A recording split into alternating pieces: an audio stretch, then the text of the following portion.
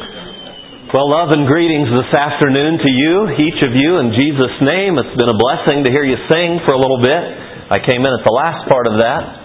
And songs have a way of moving people, often that even preaching or other types of sharing won't do. So sing. And you were.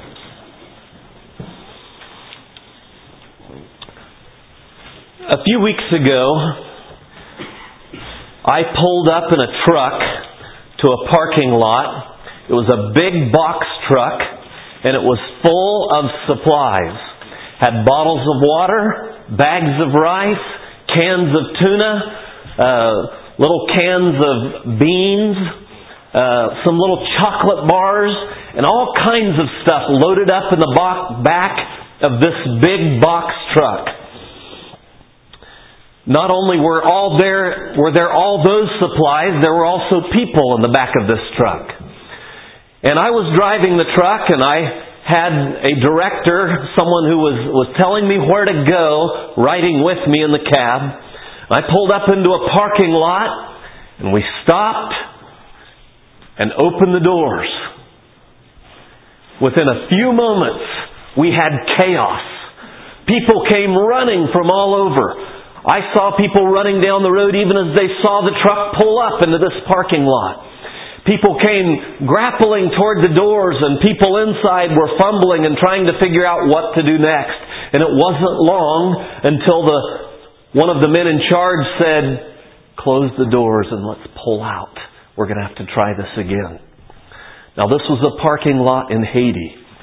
Shortly after the earthquake, about 1 week after the earthquake, we had taken the truck over into the Dominican Republic and loaded up a bunch of food supplies that were donated by World Vision, who didn't have a way on the ground to get that stuff out into the community. And we thought we had some ways to get it out there.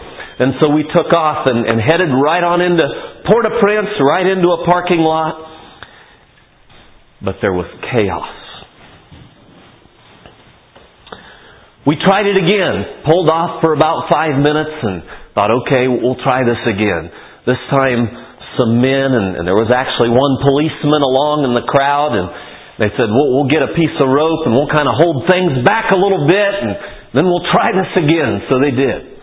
I pulled back up, we parked, some men got out, kind of had a piece of rope, and were trying to make a barrier and see if they could bring some order to this hungry mob of people, and it worked for a few minutes, and then before long it was chaotic again. And my instructions were, pull out. We're going to have to go somewhere else. We tried a couple other spots, and finally we went to yet another place.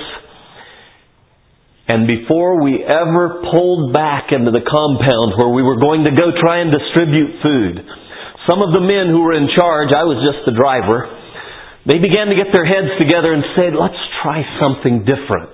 Let's see if we can go in ahead of time and bring a little organization to this thing. We'll communicate with some people in the area where we're going. We'll get a plan. We'll have some order. And so they did that. We just sat in the truck for 10 or 15 minutes while they went off in the area where we were going. And they communicated with some of the people in the area, and they said, listen, we've got food. We've got supplies, but we aren't even going to come in here unless we can distribute them in an orderly fashion. And so, let's talk about it. What would work? And they got their heads together, and there was a local man there, a Haitian man, who agreed to take leadership. And I think he was a long ways from a Christian. He looked like a rapper to me, with his stocking cap back and just a whole demeanor. But I'll tell you, that man was a leader. He was a good leader. And he said, I'll take leadership. And he had apparently the respect of his people. And they worked it out. And he said, here's what you'll do. And he talked it over with our folks. So we pulled the truck in. We opened the doors. The crowd formed an orderly line about 50 feet back from the back of the truck.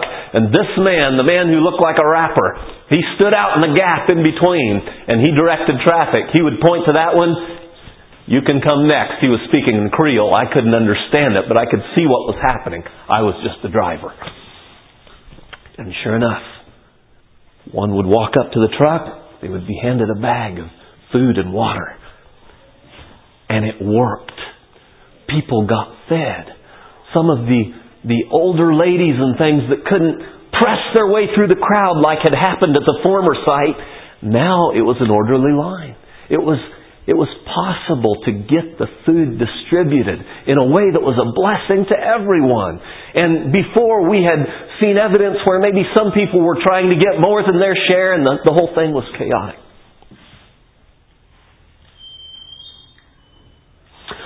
Well, today I want to talk to you about a gift. Remember yesterday we had a gift up on the board.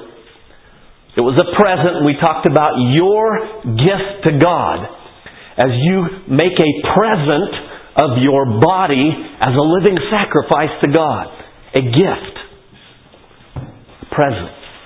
Now today, I want to talk to you about one of God's gifts to you. God's gift of leadership. That's the title of the message this afternoon. God's gift of leadership.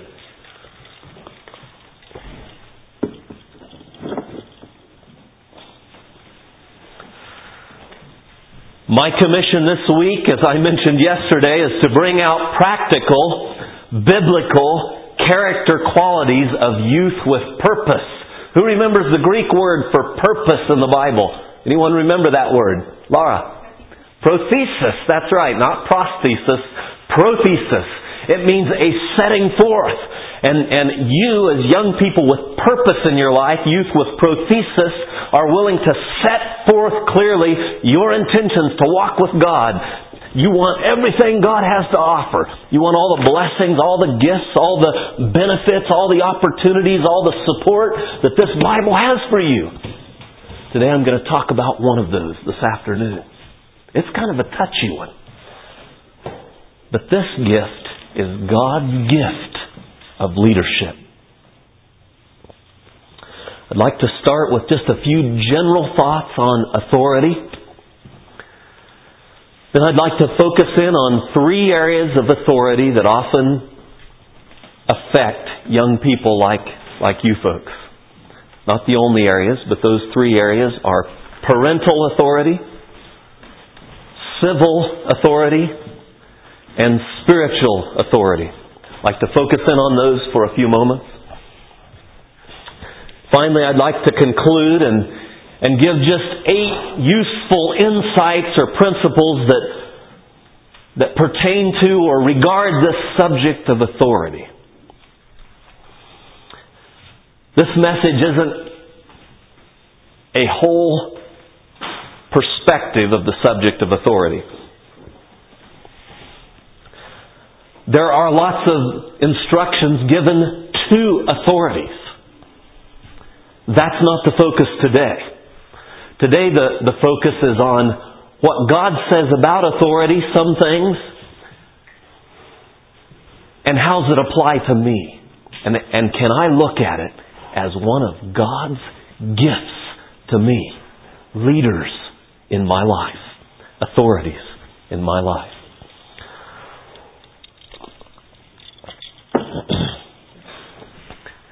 Yesterday I said that the first time I saw someone yawn, we would sing a verse. I haven't seen anyone yawn yet. You might have stifled them. And that's okay. That's a response God's given to our body. It's kind of a little wake-up call for me when I get a yawn. Literally, it's a wake-up call. It means it's time to wiggle, stretch, get out a mint, adjust my position, take a deep breath, do something to be alert. And so I may be watching for that again. I'd like to actually sing more of that song, but right now, before we pray, could we all stand together? Let's sing the same verse we sang yesterday as we thought about the attributes of God and the holiness of God. Holy and reverend is the name of our eternal King. I'd like to add the second verse to that, which is, with sacred awe pronounce His name, whom words nor thoughts can reach. A contrite heart shall please Him more than noblest forms of speech. So let's sing those 2 verses today. Ready? Holy and reverend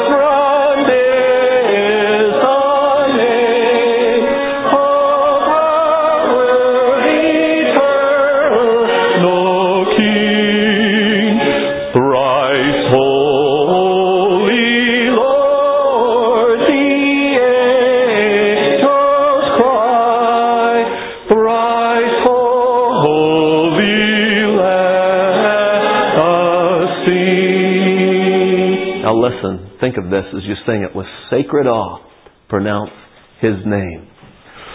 With sacred awe, pronounce His name, whom words nor thoughts can reach. A contrite heart shall please Him more than noblest forms of speech. Let's bow our heads. Heavenly Father, we acknowledge this afternoon that except You meet with us, this time will be in vain. Lord, we're asking that You would help us to have contrite hearts, open hearts, humble hearts, submitted hearts. Father, we're here in the name of Jesus, reminded again of Your promise that if we will ask anything in His name, according to Your will, that You will hear. So Lord, we ask that You will give us a message this afternoon that will be profitable. Father, I pray for a clear mind and for a right spirit and for a loyalty to Your Word. I pray that You would give each of these young men and young women the heart of the Berean brethren, that they would receive the Word with all readiness of mind and search the Scriptures daily to see whether these things be so. And may Your name be honored and glorified.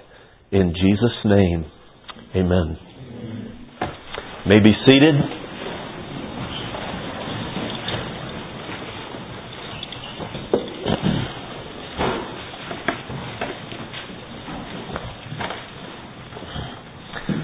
I'll acknowledge this message has been a little challenging for me to put together and to wrap up. I tend to type when I'm thinking of thoughts. I'll just type or handwrite out miscellaneous thoughts as they come, and maybe get several pages of thoughts and scriptures and observations and experiences and insights and promptings of the Holy Spirit, and then later come back and try to organize those and put them into some logical fashion or way that it could be presented understandably.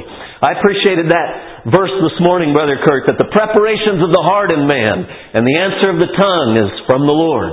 That was a word of encouragement even to me, and we can look to Him for that. And many times we feel our weakness, but let's look together at this subject and see if God can open up at least some insights in your life that would be a blessing in this area of God's gift of leadership.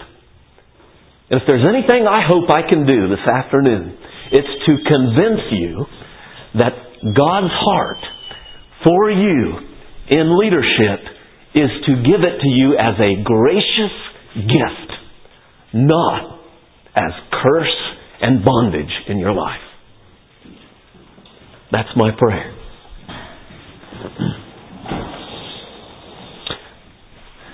To begin, I'd like to consider, as we think about just a few general thoughts on authority, let's think for a moment about a scripture that I know is familiar to you, the 11th chapter of 1 Corinthians. I'm going to quote, if I can, some of the first few verses, and I want you to think for a moment about what I would call God's very basic government order.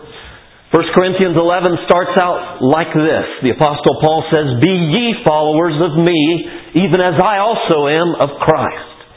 Now I praise you, brethren, that you remember me in all things, and keep the ordinances as I delivered them unto you. But," the Apostle says, "I would have you know." There's something I want you to know. "I would have you know that the head of every man is Christ. And the head of the woman is the man. And the head of Christ is God." That to me speaks of God's very basic government order. It's commanded in the Bible. And it doesn't cover every aspect of authority that God reveals to us in His Word. but it's a foundation, a very basic understanding that's necessary for the proper working together of humanity.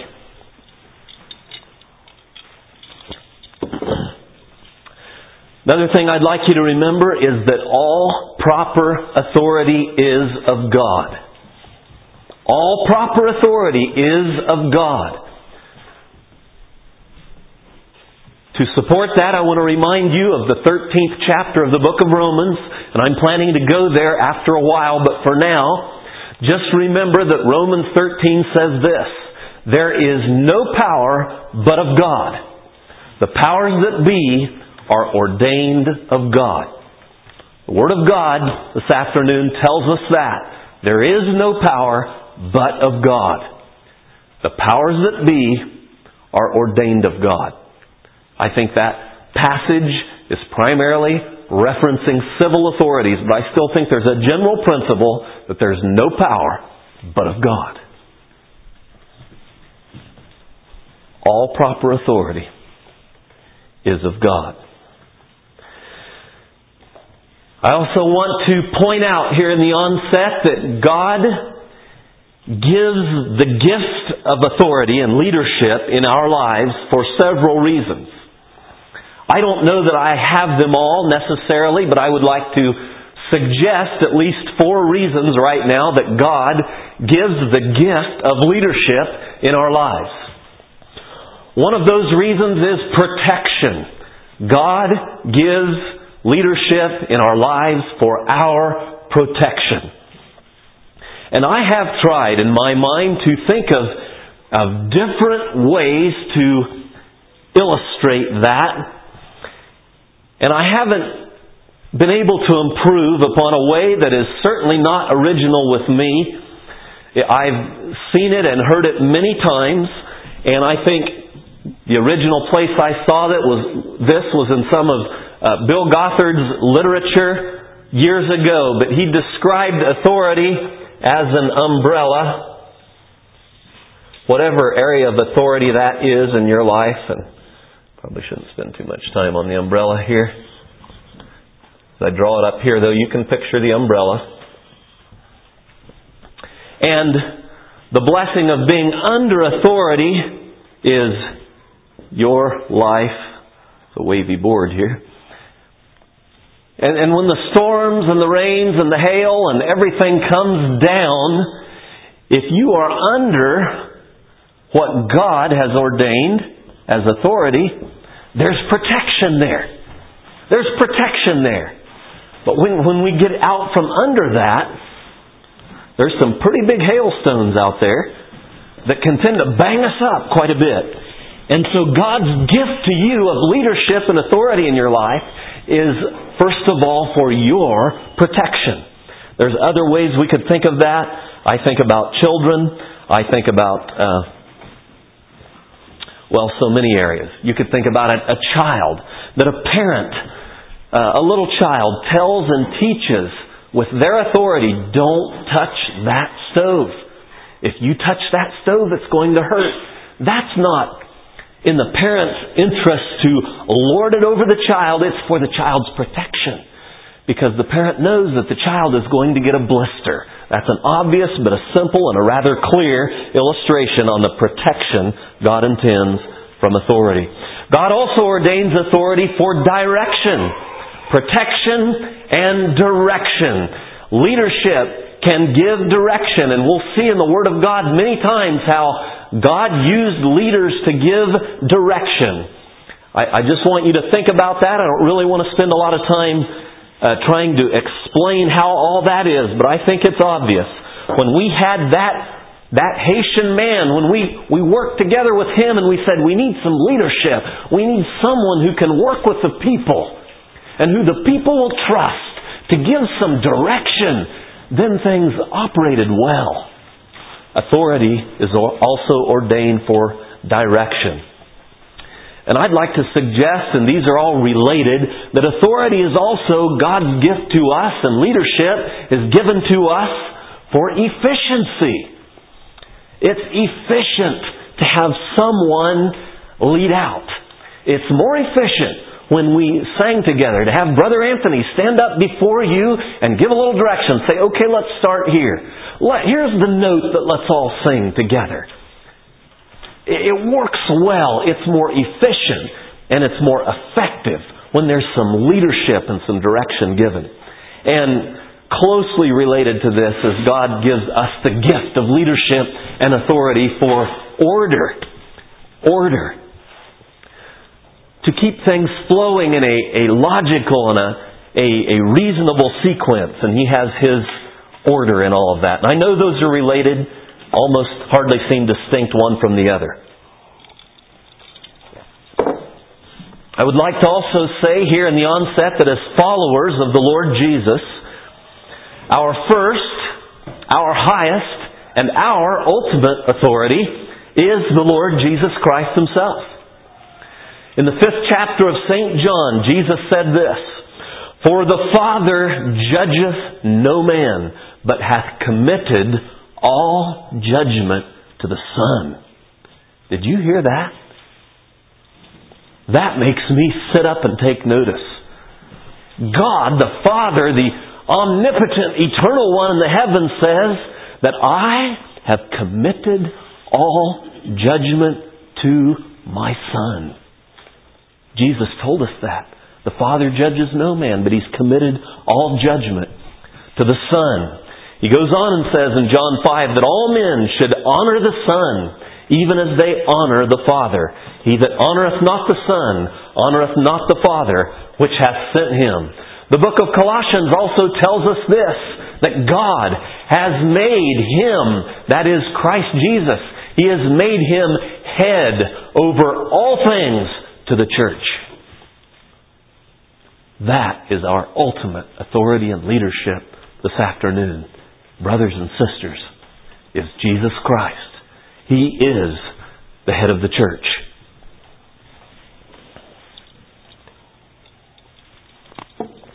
And even as He is one with the Father, He has the authority of God the Father. And Jesus said Himself, "He that honors me is honoring the authority of my Father also."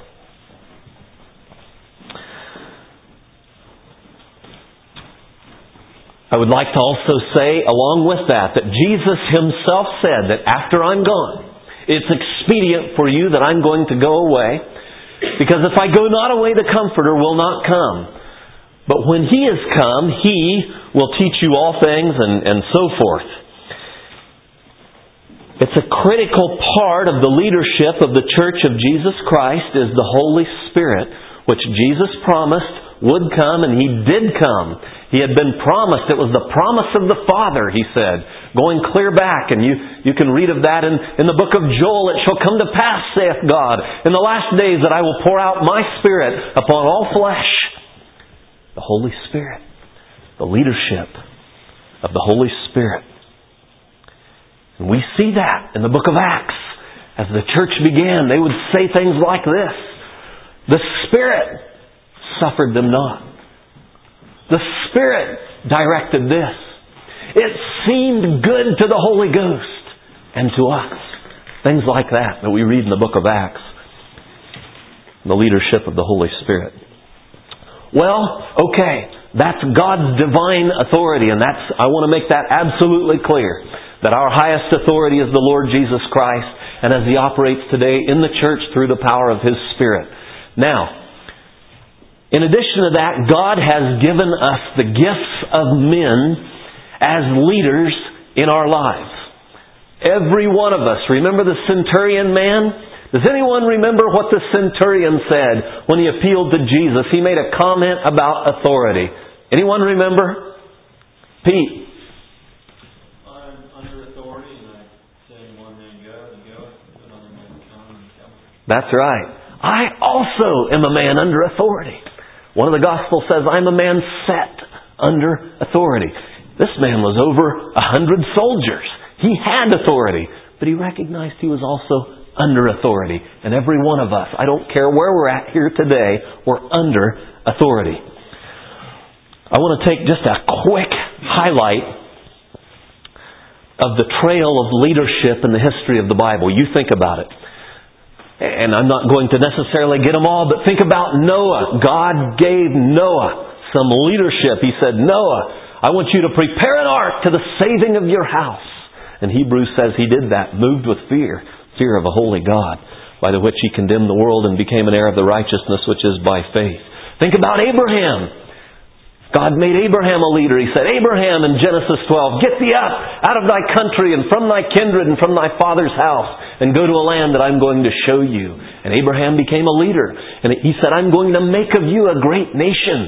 And he became a leader. We know how that even one example was when Lot, I believe, was plundered and captured. And Abraham got 300 of his soldiers and he went down and in the place of the slime pits, and he captured back all the supplies and all the people and saved them alive. Abraham was a leader. Moses was a great leader of God. God took this man who didn't even think he could speak, this man who left everything. He thought he was rejected, and he went to the backside of the desert for 40 years, and God made him a leader. He led over 1 million people out of Egypt into the promised land. God used the priesthood. He gave the law. He gave Joshua after Moses as a leader. Then we went into the time of the judges, where God raised up judges for leadership. After that was the kings. You can read about it in Kings and Chronicles, how God raised up kings to lead His people. We have various other leaders and reformers that we read about in the Old Testament. I'm thinking about God's gift of leadership. Think of the gift to God's people when God raised up a man like Nehemiah or Ezra or Zerubbabel. These men who after the captivity had a vision, had a passion to lead people back and rebuild. Praise God for men with the leadership to go and rebuild. Think about the prophets. Then moving on into what we call the New Testament. Think of John the Baptist. This man who went out into the wilderness and he had disciples and he took a stand and he became a leader. After him was Jesus Himself. Jesus, the leader in the flesh. After Jesus went back, He left the apostles as leaders, those that were His special messengers. Then we have the Apostle Paul, who was called as one born out of due time, called by God to be a leader. After that, we have Paul ordaining elders and deacons in the church, leaders. And of course, always, all of this under the direction of Jesus, the head of the church.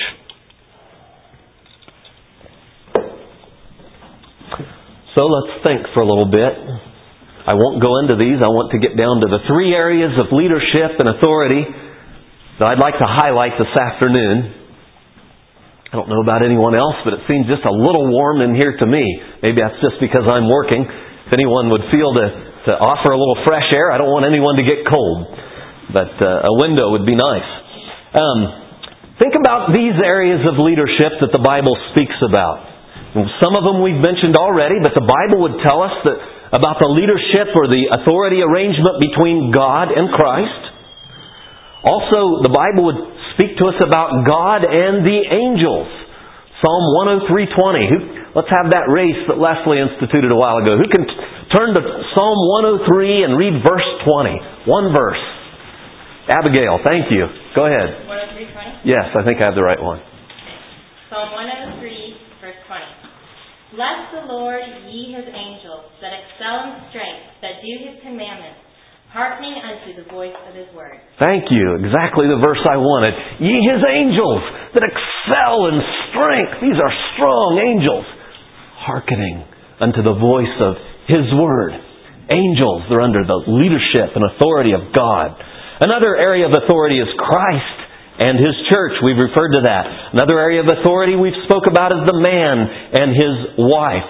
Another area of authority that is distinct from that is man and woman in general. Not necessarily just husband and wife, but man and woman. 1 Corinthians speaks of that in several different places. Another area is parents and children. Another area the Bible tells us about is masters and servants. Another area the Bible refers to as older and younger. Another area the Bible tells us about is an assembly of believers and an individual believer. Another area the Bible speaks to us about is an assembly of believers and those that are called overseers. All these are areas and perspectives that the Bible gives to us. And if there's anything, again, I want to remind you today is that God's heart for you in this is to give you a good gift that'll be practical, that'll be a blessing for you and not a curse. So let's focus in on these three areas of God's authority that maybe perhaps are especially challenging to youth. The first one is parental authority. Parental authority. And remember, this is Bible school, so we're going to look at some scriptures, not nearly all of them, but I just want to highlight for you these thoughts. Matthew 15, verse 4. It's referring to an Old Testament passage. It says this, "For God commanded, saying, Honor thy father and mother, and he that curseth father or mother, let him die the death."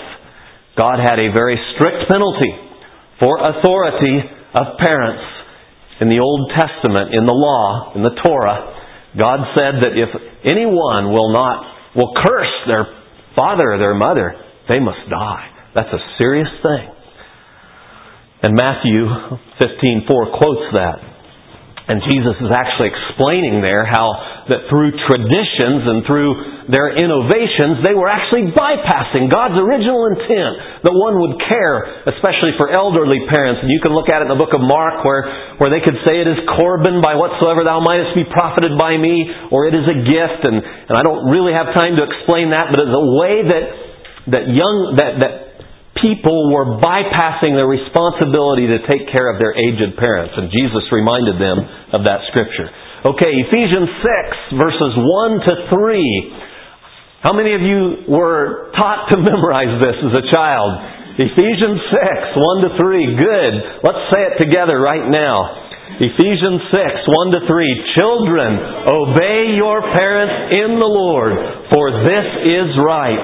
Honor thy father and mother, which is the first commandment with promise, that it may be well with thee, and thou mayest live long on the earth." And you can look at that in the 10 Commandments that God gave through Moses in the Old Testament, and sure enough, it has that promise. That you may live long upon the land which the Lord thy God giveth thee, that it may be well with thee. That was God's heart in teaching children to honor their parents. Another one I'll highlight quickly is in Colossians chapter 3, verse 20. And it just simply says, "Children, obey your parents in all things, for this is well-pleasing unto the Lord." I did want to mention, I like this. I mention it every time I refer to this scripture. Going back to Ephesians 6, where it says, "Obey your parents in the Lord, for this is right." My dad used to say this, and I think it was a true point.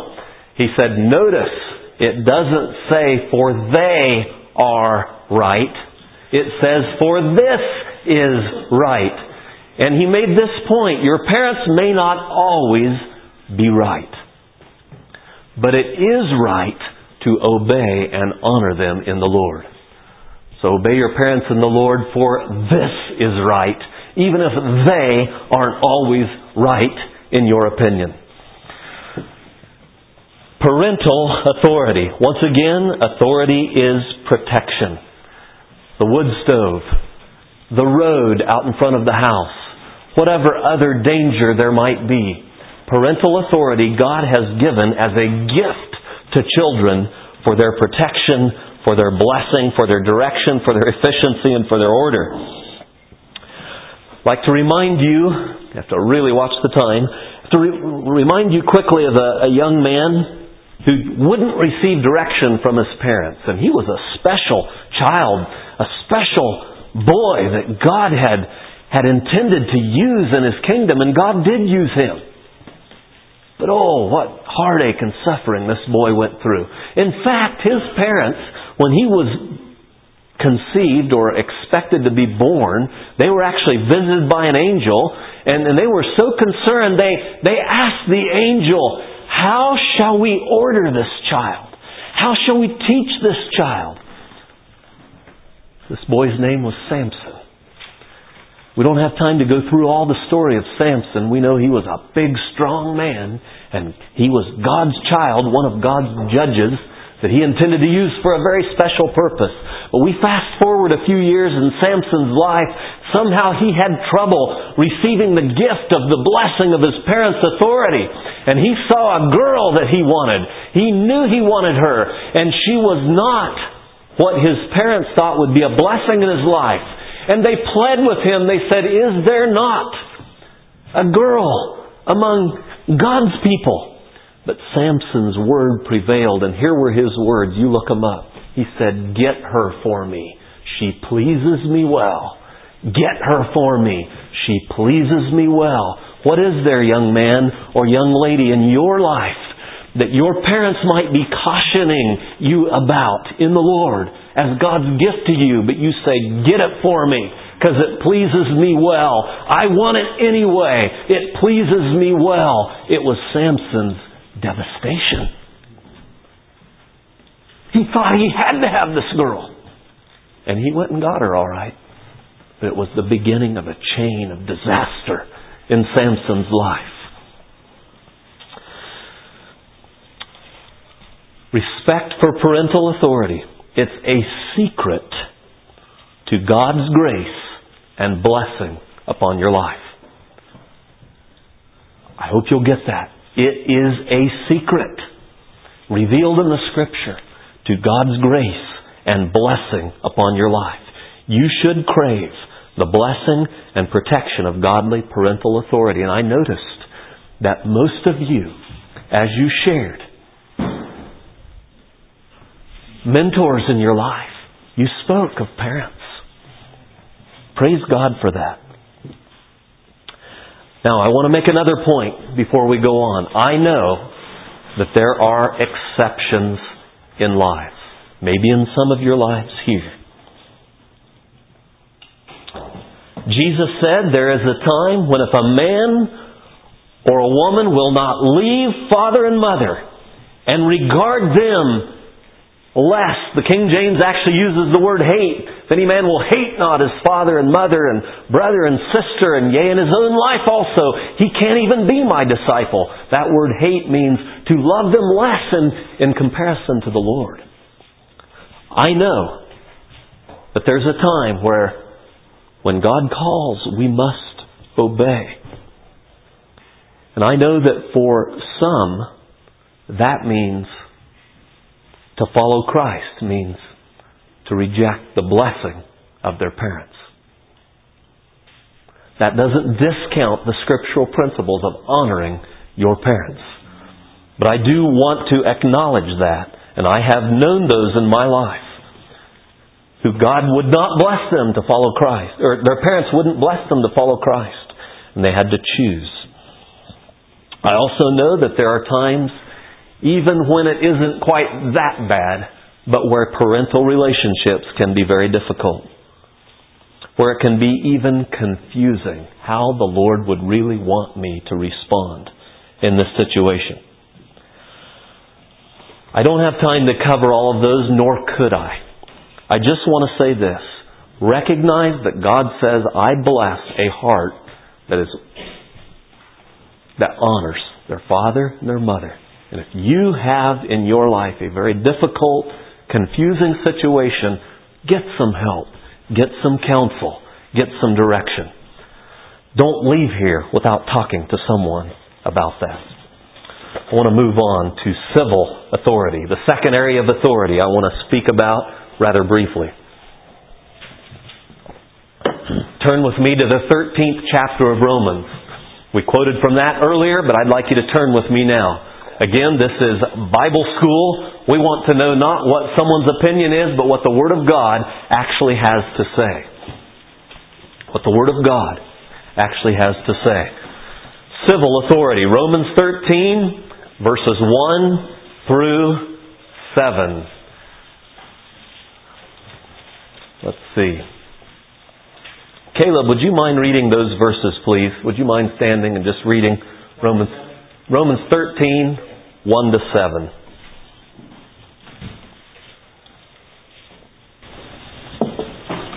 Let every soul be subject unto the higher powers. For there is no power above God. Powers of being are ordained of God. Whosoever therefore resisteth the power, resisteth the ordinance of God. They that resist shall receive to themselves damnation. But rulers are not compared to good works, but to the evil. Wilt thou then be afraid of the power? Do that which is good, and thou shalt have the praise of the same. For he is a minister of God to thee for good. But if thou do that which is evil, be afraid. For he beareth not the sword in vain, for he is a minister of God, a revenger to execute wrath upon him that doeth evil. Wherefore ye must needs be subject, not only for wrath, but also for conscience sake. For this pay ye tribute also. They are God's ministers, attending continually upon this very thing. Render therefore with all their due, tribute to whom tribute is due, custom to whom custom, fear to whom fear, honor to whom honor. Thank you. You did a good job. You gave the sense, like we heard this morning. So civil authority, the Bible says clearly here in this passage in Romans, you take a look at it, He is the minister of God. Have you ever thought about a policeman being a minister of God? That's what the Bible says. A policeman, the local judge in the courthouse, minister of God. The building inspector on the job you're working on, minister of God. In my business, the Department of Ag inspector, to make sure if we have on our glasses and our gloves and are following the label directions for the herbicides. Minister of God. An electrical inspector. The Internal Revenue Service as we pay our taxes. Our governors, congressmen, the President of the United States. Ministers of God, Romans 13 tells us. God, and it's part of what we talked about yesterday in the onset, for many scriptures to make sense to us, for many practical biblical character qualities for youth with purpose to make sense in the Bible, we have to understand the calling out of the kingdom. See ourselves as soldiers of Jesus Christ, but recognize that God did ordain civil government, and we are a separate, special kingdom called out, but nevertheless, Jesus made it clear when Peter had the little discussion about paying taxes, paying tribute, Jesus said, lest we should offend them, you go and you go fishing, Peter, and the first fish that comes up, you take money out of his mouth and you go pay the temple tax for me and thee. Pay tribute. Later we heard about Caesar. Jesus said, people asked, should we pay tribute or not? And Jesus said, take a look at the coin. I don't have a coin in my pocket, but He said, whose image is on here? They said, Caesar's. He said, okay, render that to Caesar. That's part of his kingdom. You pay the taxes. You enjoy the benefits of society. You pay those taxes. But render unto God the things that are God's. The minister of God, that's the point. Civil authorities are the ministers of God. Render, this passage in Romans says, give them their dues, the things they ask for. Tribute, that's money, taxes, fees, honor, that's respect. You listen. You cooperate. Fear. That's even a deeper level of respect. That's yes, sir. Fear to whom fear. And the Bible here says He bears not the sword in vain. He's the minister of God, a avenger to execute wrath. He bears not the sword in vain. That minister doesn't have a pistol on his side in vain. That guard doesn't hold his gun in vain. That judge doesn't pronounce his sentences in vain. He has the authority to put you in jail. He has the authority to take away your license. He bears not the sword in vain. God gave him that authority. He may not handle it all right. We can be very grateful. Having traveled just a little in the world, we can be very grateful for the society we live in. There are some that are really corrupt. And while we may not think it's always fair, let's recognize He's the minister of God. He bears not the sword in vain. I just want to leave this. Remember, if you are having issues in your life, struggling with civil authority in any area, policeman, the judge, the inspector, whatever it is, governmental authority on any level, you really have no leg to stand on. You're rebelling against God. And your only option is to repent. The only option. It's not to rebel. It's not to resist. It's not to connive. It's to repent. It's God's authority, and it's part of our testimony as called out kingdom Christians. The last area we want to look at is spiritual authority.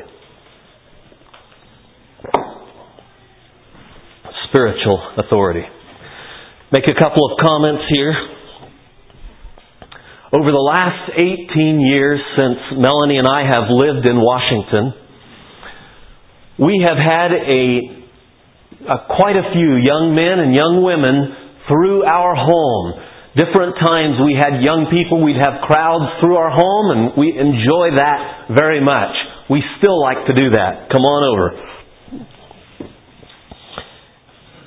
Through these years and even years prior, before moving to Washington, we've had at least 10 different young people that stayed with us, for more extended periods of time. Some of them for years. Some of them for a few weeks. For a number of years of our lives, the Lord only gave us 2 children. We're very grateful for both of them. He's already multiplying that and giving them children, and we're enjoying that. But God gave us others in our life and in our home that have been a great blessing and a learning experience for us as well. I also want to say that in my work, in our occupation over the past years, especially more so some years back, I was involved in hiring and supervising probably at least 20 different young men that would come to work where I was a part of the business there. And so through those years, I think I counted up a while back at least 20 different young men that we had some involvement in hiring and supervising and observing, being involved in their life for at least a while. Out of these experiences, as well as the observations and experiences of my wife and I in our own youth, and watching the results of the choices of friends and acquaintances, we have really gained some personal observation and testimony to the blessing of what the Bible teaches. And I would like to go into that more, but I just won't have time to go as far as I would like. I would like to say, though, that as I look at some of the young people that have lived in our home, I have seen some wonderful examples of respect for authority. And as I look at the young people that we've hired or worked with throughout the last years, I've seen a variation. I can think of one young person who, our work involvement would go farther than just work involvement. It would often result in a friendship or a relationship. In fact, I can think of several that would fit this category. I can think of youth that would ask questions and want some input on difficulties in their life. And so you would try to give some and offer some insight. And they would weep and cry and acknowledge their needs and wrestle and struggle with all that. And sometimes turn right around and do the very opposite thing. And for some reason I observed that authority had been poisoned in their life. For some reason they couldn't handle authority. Now I've seen also those who had authority poisoned in their life through wrong use of authority, who actually were ready to respond and excited about being blessed by proper biblical leadership. God's gift to them. And oh, what a blessing it's been in their life.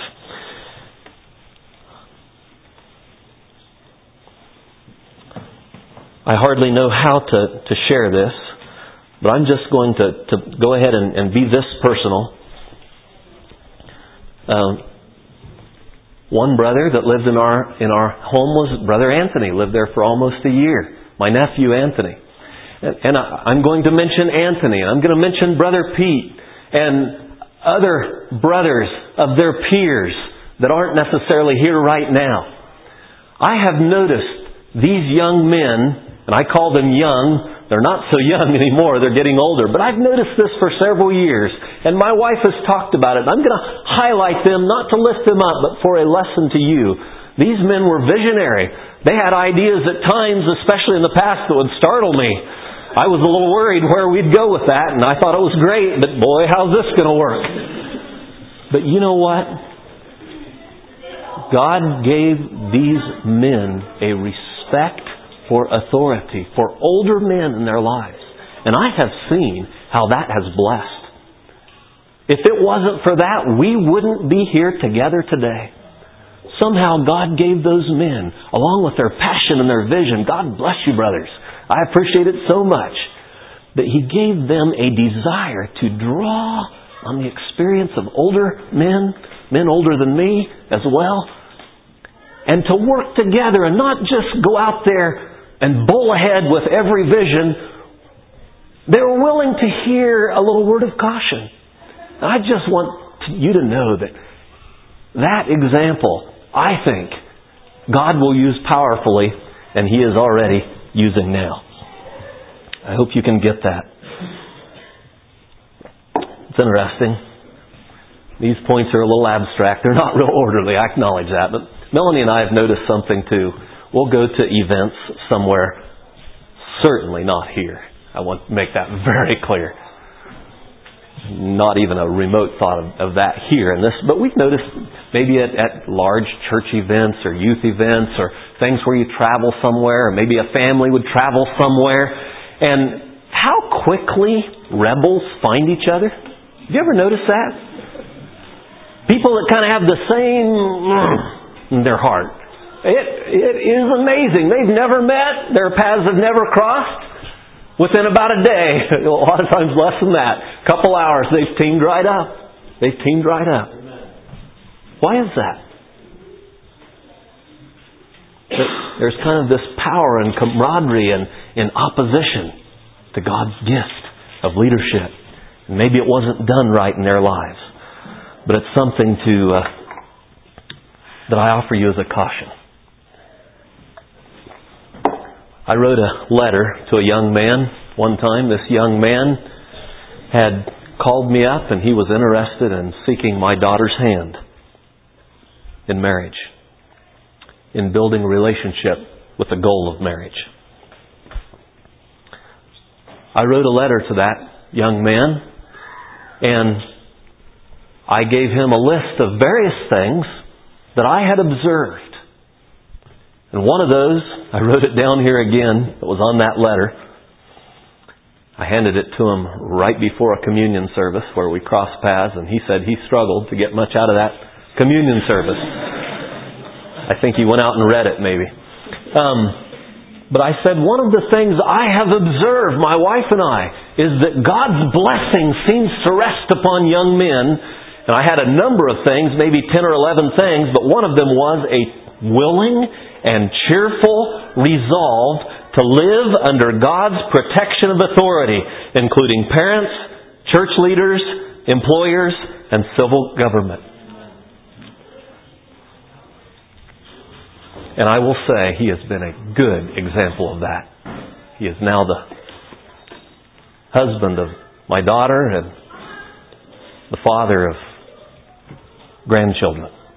And he's been a good example of that, and I thank God for that. Well, I just want to comment again on this. I realize time is kind of getting away, but just picture a mountain here for a minute. I want to talk about the blessing of experience. What really is this thing of experience here? Yes, but we've got experience. Those that are older have experience. They may not have all the current understanding of the way things are today, but they've got experience. Well, what is that? What value is experience? And that's what some of these men that I appreciate, that I see God moving so strongly today in their lives, I believe have captured and even craved, is the experience of older people. And I like to picture experience as a mountain. Climbing a mountain, and think of it this way. If you're young and you're climbing the mountain and you're right here on the first plateau, you see some things. You have a vantage point of what's down below. You can see out. And the things you see are accurate. You know what you see. You see what you see. They're right. You do see. You can see some things from there. But you know what's interesting is someone who's, so to speak, climbed the mountain a little longer. They're up just a little higher. And I know that it's reason of use. There are exceptions. There are old people that have zero insight in the Word of God. I know that. But I'm talking about men of God and overall the value of experience. Someone who's a few years down the road, they see some things too. They can see everything you do. But you know what? They see a little more. They just see a little broader picture. They can see some paths down there that from your vantage point you haven't been able to see. It's not that you're not seeing right. It's just that you aren't seeing as much. And someone who's lived a few more years, like Brother Roman or Brother Leslie or Brother Kurt, somewhere in here,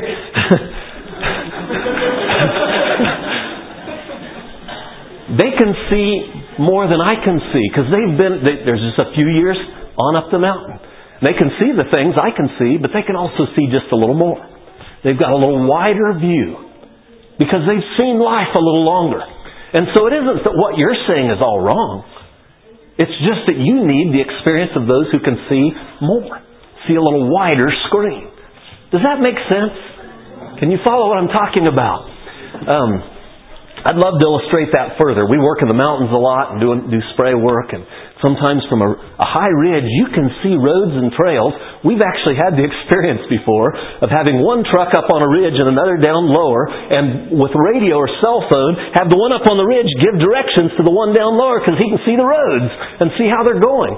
And that person down there has all good intentions, they just can't see. But from up there he can say, hey, I can tell you where that road goes. Don't take that one, take this one.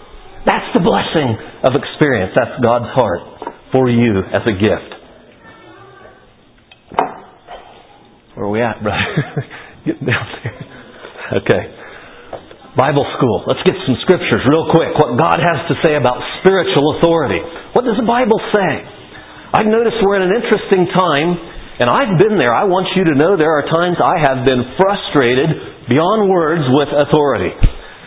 And I don't know where any of you are at. What your experiences have been. That affects how we look at this thing. But I've also had many good experiences with authority and was blessed with godly parents and really thank God for that. But we're thinking about spiritual authority here. I'm thinking specifically, I'm going to fast forward in the Church of Jesus Christ in 2010. What does God intend? Can't be very thorough on that. But just notice this. God did intend that there would be leaders chosen. Acts 6, verse 3. There was a problem in the new church there at Jerusalem. The Grecian widows were being neglected in the daily ministration. They brought this problem to the apostles who were already acting as leaders. What was the direction? Brethren, look you out among you 7 men of honest report, full of faith and of the Holy Ghost, whom we may appoint over this business. We want to put some men in charge. There's thousands of people that we need to help make sure the widows get fed, they get their meals. They didn't say, hey, if anyone notices a widow, would you take her a meal? There's a place for that. No, they said, this is important. You look 7 men out and we're going to put them over this business. An example of New Testament leadership. In Acts 14, verse 23, and when they had ordained them elders in every church, and had prayed with fasting, they commended them to the Lord on whom they had believed. They're passing through, organizing New Testament churches. And the apostle said they had ordained elders in every church. Isn't just an old traditional idea. 1 Timothy 3, 1-5. This is a true saying. The man desire the office of a bishop. That word bishop is presbytero. It's the same word that elder is translated from. It's where we get the word presbytery. or Presbyterian. It means an overseer. If a man desire the office of a bishop, he desireth a good work. And then it gives qualifications. A bishop then must be blameless, husband of one wife, all those things, having his children in subjection and so forth. It goes on to say, if a man know not how to rule his own house, how shall he take care of the church of God? Rule, there's that word. This man should have known how to rule his own house so that he can have a rule over the church of God. This is a biblical gift that God has given. And it is the word Titus speaks about, for this cause left I thee in Crete, Paul said to Titus, that thou mayest set in order things that are wanting, here's on the little island of Crete, and ordain elders in every city as I appointed thee. Then he goes on in Titus and gives them qualifications also for those elders. God's will for the church is that there will be elders and also deacons. There are a number of scriptures there. I don't know if I had those all written down properly. 1 Timothy 3 goes on into those. I just didn't get reading all of that about deacons. And Acts 6 there that speaks about those men that were chosen, that were full of faith and of the Holy Ghost. They were very similar to what it describes as deacons there. So notice that elders are not just older men. I've heard that thought thrown around of late that maybe elders were just older men who were just kind of recognized. No, the Bible says ordain them. That means choose them. In fact, Timothy speaks and says, not a novice, lest being lifted up with pride he fall into condemnation of the devil. Not a novice, not a man without some experience should be ordained to be an elder. I'd like to give some of the cautions. I know Jesus said, when the disciples were kind of jostling for authority among themselves, Jesus said, you know that the kings of the Gentiles exercise lordship and authority over each other, but that's not the way I want it to be among you. But he that is greatest among you shall be your servant. Does that discount the call in Acts and in Timothy and in Titus and in other places that there would be elders and deacons? No, not at all. But he's saying, you don't have an attitude of lording it over each other. And once again, we're not talking to that. There's plenty to say to the leadership. I'm just pointing out to you God's gift of leadership. I'd like to say more about that. I'm going to have to bypass some of my notes there. Just remember also Hebrews 13:7. Very clear scripture. Remember them which what? Have the rule over you, who have spoken unto you the word of God, whose faith follow, considering the end of their conversation. Oh, that's a blessing. God means it as a gift, not as a curse. Again, in 17th verse of 13, obey them that what again? Have the rule over you and submit yourselves. Why? For they watch for your souls as they that must give account, that they may do it with joy and not with grief, for that is unprofitable for you. Bible school, consider God's gift of leaders. Now, I had 8 points. Now, I hardly see how I'm going to get through them. I'm going to just start in and you tell me, you give me the 5. Is it already 5? It's probably 3, 2, 1. Okay, 1. I'm going to give you the headings,